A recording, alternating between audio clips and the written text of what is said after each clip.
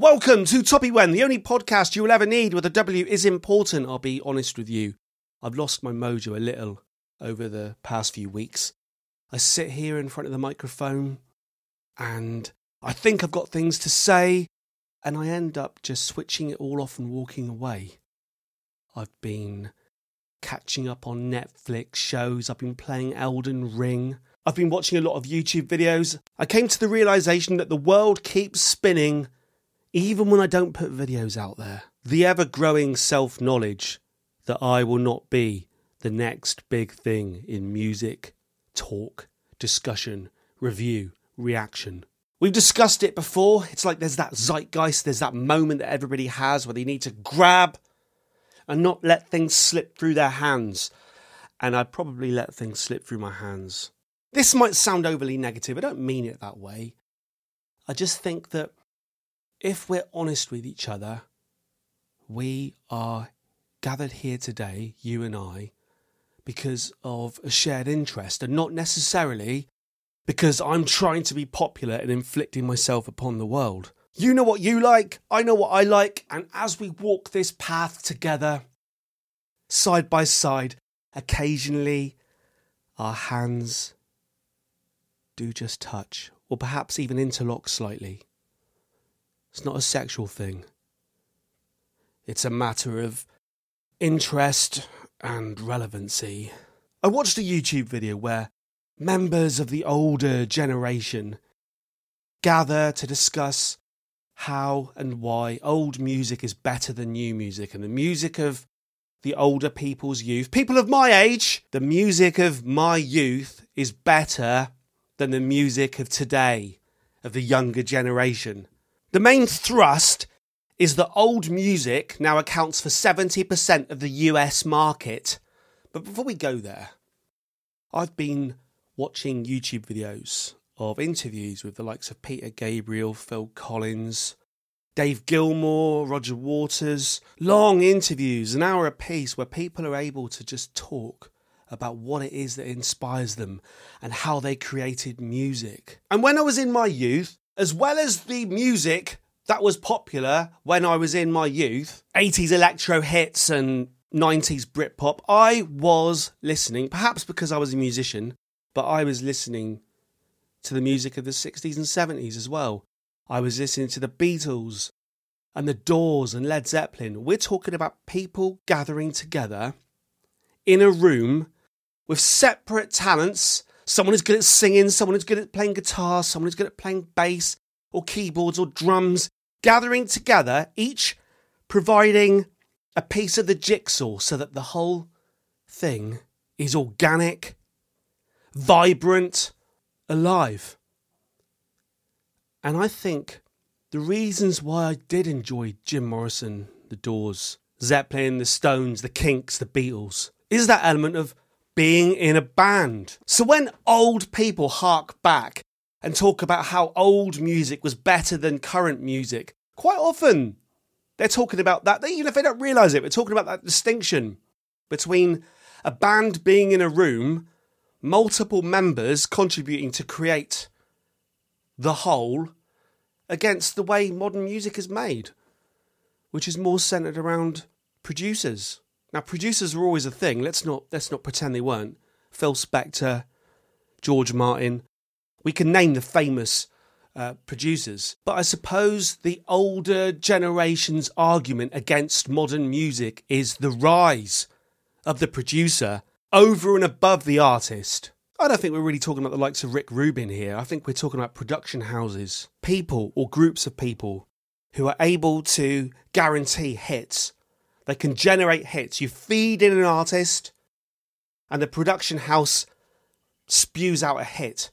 And the hits can be good. That's why they're hits. But there's always been the hit machine, Tin Pan Alley.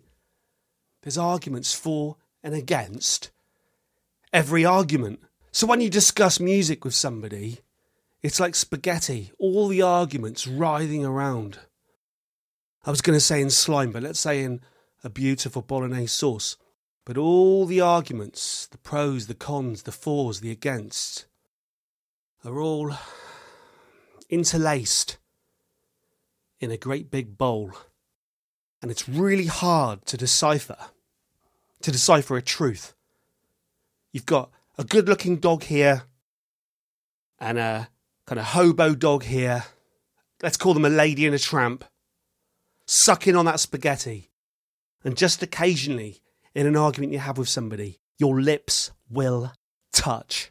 I have here in my hand a piece of paper. No, I have here in my hand, this isn't a sponsor section. This is just, you can't see it, but I have in my hand an English fry-up made completely of chocolate. I've got a plate made of milk chocolate. I've got bacon, fried bread, a fried egg, mushrooms, baked beans, all made of chocolate. When I get in the doldrums, what I need is food made entirely of chocolate. I only mention that because if you follow me on Instagram, you'll have seen that I posted pictures of this chocolate breakfast. And this is a multimedia meta station. The only podcast you will ever need where the W is important. The Mercurial number 6, reactions, chat, photographs, an amazing Twitter opinion. Get it all here, like a crap mini-mart or 7-Eleven. So this channel was discussing the fact that old music now accounts for 70% of the US market. And before we even get into a real discussion of this, my first thought was that as albums are released, and let's face it, there's hundreds, thousands of albums released every day across the world, the amount of old music grows. And we need to define what we mean by old. So I looked into it, and they define old, I think, as over 18 months ago. I'm trying to get my head around this argument. If you are into berating new music and sticking up for the idea that music was better in the past, with the Beatles and the Stones and Zeppelin and the Doors, but a statistic such as 70% of all music listened to in the USA is old, is something you're going to latch onto. You're going to catch it in your baseball catcher's glove, mitt,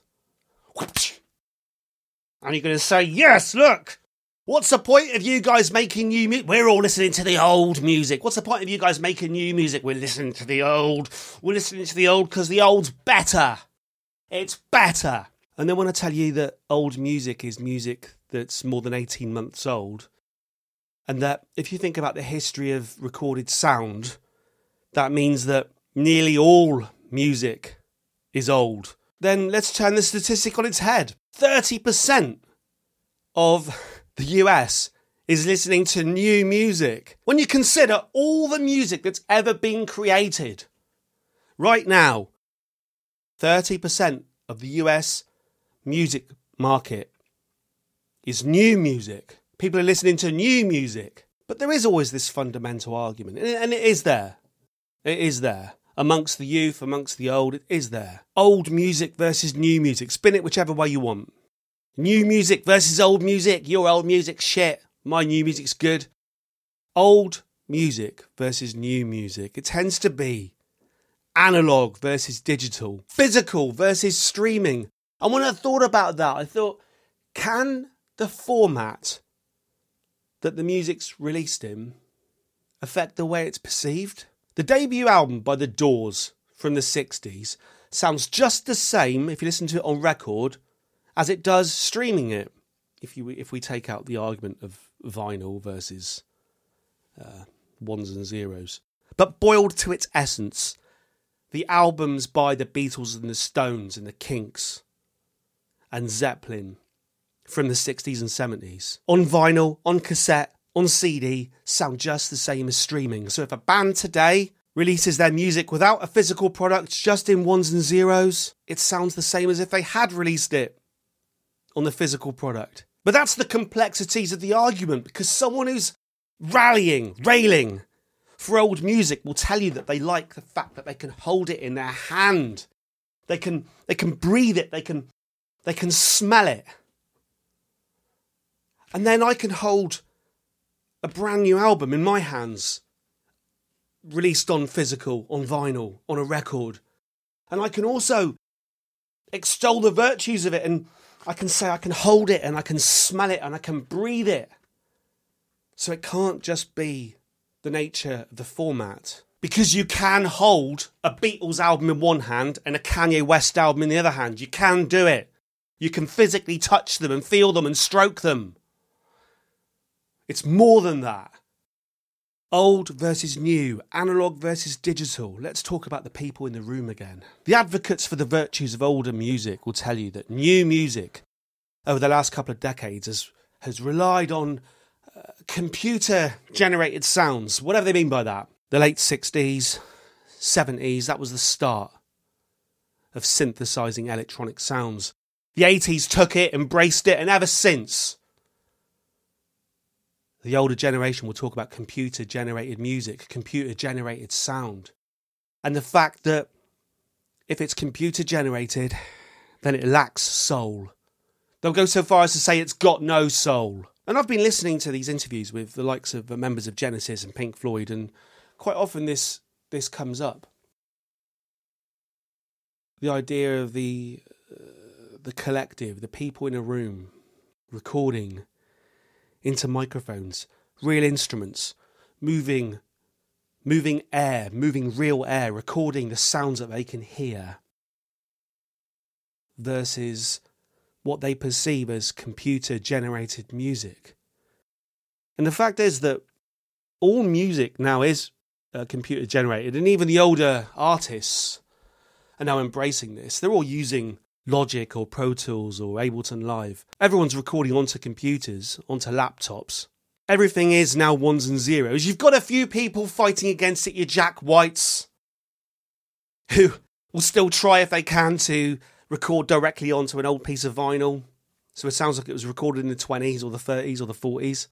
But on the whole, everything is ones and zeros, and therefore I would argue that you can certainly capture soul with ones and zeros. Maybe it's not about the computers, it's about the people. So we're back to the rise of the producer over and above the artist. Production houses, generic, lacking personality, repeating hooks. I was watching documentaries with Dave Gilmour and Roger Waters talking about Syd Barrett. He was the kind of madcap genius behind early Pink Floyd who went off the rails. Drugs, mental health, I think primarily mental health. But they were talking about that element of genius. There was something about this guy. A spark. A vibrancy. And to be fair to them, all the artists that were being interviewed also had that. Or still have it, but a spark, vibrancy, soul. And we're back to that idea of a group of people assembling, Avengers Assemble, assembling. I suppose maybe you could draw comparisons to the success of something like the Avengers films, where you've got your Thors and your Hulks, Captain America, Iron Man, all getting together, all giving a piece of the puzzle, and the whole is greater than the sum of the parts. John, George, Paul, Ringo, greater than the sum of the parts. People assembling in a room because one of them can sing, one of them can play the guitar, one of them can play the drums. It's not like one person needs to learn all the different instruments, the solo thing. It's the idea of a band. So are we talking about bands and soul and capturing the spirit and the vibe and the essence of people getting together and sweating together and creating together in a room versus a producer in the modern day with a laptop producing popular music, but it lacks that soul? Maybe it is band versus solo, but then you look at some of the great solo artists, they had soul. But then when you mention your great solo artists, your David Bowies, John Lennon, Prince, when you analyse those albums, back in that era, the era that's being held aloft by the old people, those solo projects were still bands. Assembled collections of individuals. Maybe they were different for each album, or maybe they could pick and choose for each song, but there were still people getting together in a room. And I noticed only recently that Ozzy Osbourne on his latest album apparently asked Jimmy Page to contribute, and Jimmy Page said no. Elaborating on his refusal to play on Ozzy Osbourne's album, Jimmy Page said, I will never be one of those people who record alone and send someone a file. I never went into music in the first place to do that. It was for playing together. And it's when I read that I thought, that's kind of what we're getting at here. It's people getting together. It's like you're capturing a party in a bottle. Those people in the room, it doesn't have to be party music. It can be glorious, it can be upbeat, or it can be dour and downbeat. It could be the Smiths or it could be Duran Duran. But the idea that on that same piece of plastic, that same round black slab of plastic, that everyone, ultimately, if you're talking about a physical product, has to have their music pressed into. It's the idea of capturing those people in the room and who they are, what they contributed, their dreams, their aspirations pressed into the plastic. And can you do that when you press into the plastic the end result of a guy sitting alone in a room with a laptop using soft synths on a DAW, digital audio workstation? And that seems to be the argument, doesn't it? But there could be, like the riposte, is that a word? Riposte? I don't know. The counter to that would be, well, yeah, why not? Because are we got gatekeepers now? We've got gatekeepers to soul, arbiters of soul. I listened to Oxygen by Jean-Michel Jarre and it moves me. This is a guy who used various synths, real pieces of plastic and metal in the 70s, collected them. I think he actually recorded the original album in his kitchen or whatever, but he set a load of synthesizers up and he's played them. He's made them. He's made a synth created drum beat and he's playing melodies, rhythms on top of it. No vocals, it's just Jean-Michel Jarre in a room playing synths. What someone else might call computer-generated music. It's a man and a machine, and it makes me feel something. Listen to Kraftwerk. It's all about the technology, but it makes you feel something. It's got soul. And then if you say that and think about it, what you're alluding to maybe is the fact that once upon a time when people made computer-generated music, whatever that means, because it's not generated by a computer, but once upon a time when people made computer-generated music, they were using their hands and they were pressing buttons, pressing keys. There was machines, and I have a few around me now. I've got a Korg, little mini Korg here. I've got various little computers around me now, keyboards and things. And you can pick them up. And they're made of like plastic and wood. This little Korg's got wooden parts on it. And you can smell it. It's like the argument about the record. You can pick up the keyboards that Jean-Michel Jarre used in 1970, whatever. You can pick the keyboards up. They're heavy. They're dusty. They're full of wires and circuits. You can pick them up. You can stroke them. You can smell them. And a man touched them to produce music. It's still organic, Mercurial number 6. Don't confuse that with someone with a laptop today, modern music. But when you take it to its extreme and you remove everything and you have the man and the keyboard in front of him, a laptop screen, it's almost like you could say that's the most spiritual, the most meaningful of all. Someone sits there by himself and he has an idea and he creates it himself. Presses some buttons, makes some sounds, and the end result was just down to him or her. The most kind of bottled essence of the human spirit you can possibly achieve. And someone will say, oh, it's got no soul. No soul. The arbiters of soul. So you've got the romantic idea, the romantic notion of the troubadour. You've got the bloke in the 60s, with a kind of tweed jacket, curly hair. All he's got in his hand is an acoustic guitar. And he plays the strings of that guitar and he sings from the heart, and he sings words that move people. And then people look at today and they say, will there ever be another Bob Dylan? How can you have another Bob Dylan when you've got music created on laptops? And when you watch a modern production room, it's not like the early 70s of John Lennon and George Harrison and Ringo Starr. Various musicians just sitting in a stuffy room, smoking all together, microphones, wires everywhere. the red record light goes on, and what's said, spoken, sung, played, the sounds you hear are recorded. You fast forward to today and you've got a living room with someone with a laptop who gets sent a file from Australia and just presses play and the beats come out of it, and then you've got a rapper who can just stand there with a microphone in the living room and just rap over the top of it, and everyone's having a whale of a time. Beers, party atmosphere, very little equipment, laptop, microphone. They put it out into the world, sells 1 billion, and then the older people will say, well, that's no good, is it? Where's the soul? And you know what? When you watch those making-ofs, I was watching the Travis Scott one, which is kind of what I'm talking about here, but also the Kanye West documentary, where a similar thing where it's pretty much the simplicity. It sounds like it's an argument against rap, but it's not. It's just the simplicity of the idea. Different styles of music, I suppose. Having a beat and rapping over the top of it. You can't get any more simple than that. Play the beat into the headphones, rap over the top, you got your music. Doesn't mean it's any less good. Holy shit, I've listened to some classic rap albums over the last couple of years. Just listening to Illmatic by Nas again the other day. Holy shit, that's a classic record. The MF Doom stuff, the Kanye stuff. Pretty much all of it, to be fair. Absolutely superb. And the idea of it's got no soul.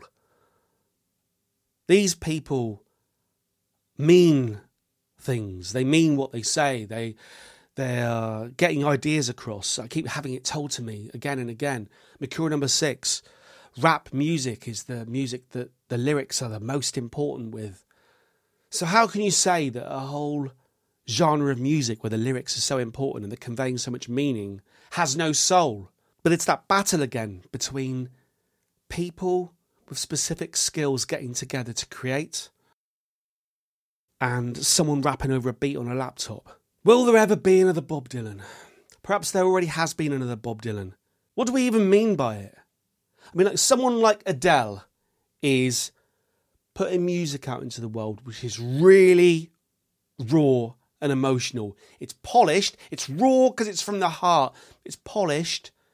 It's selling billions. What do you mean by will there be another Bob Dylan? What do you mean by it?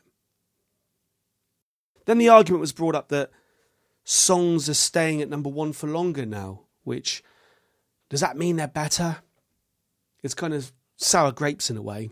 Hey Jude by the Beatles was in the top 100 in the 60s for 19 weeks. 19 weeks.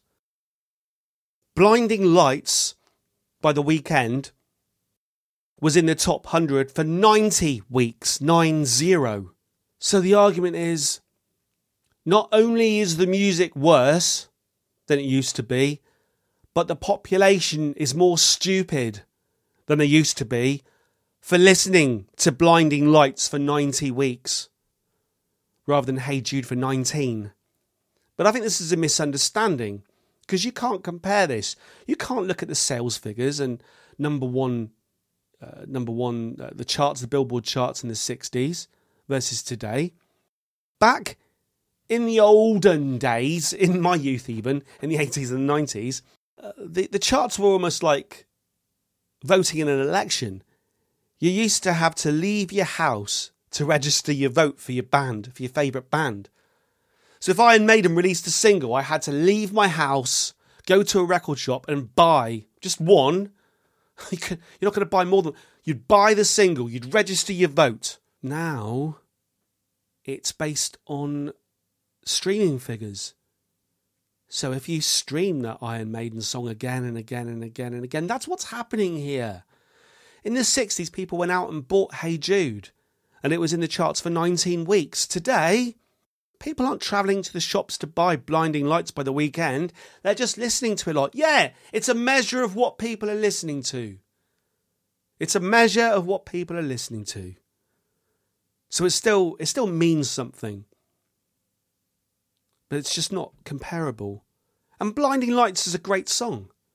Yes, it's an amalgamation of 80s songs. It's the drum beat from Take On Me by a-ha. It's It's a keyboard from another 80s song. It's a bit of this, a bit of that.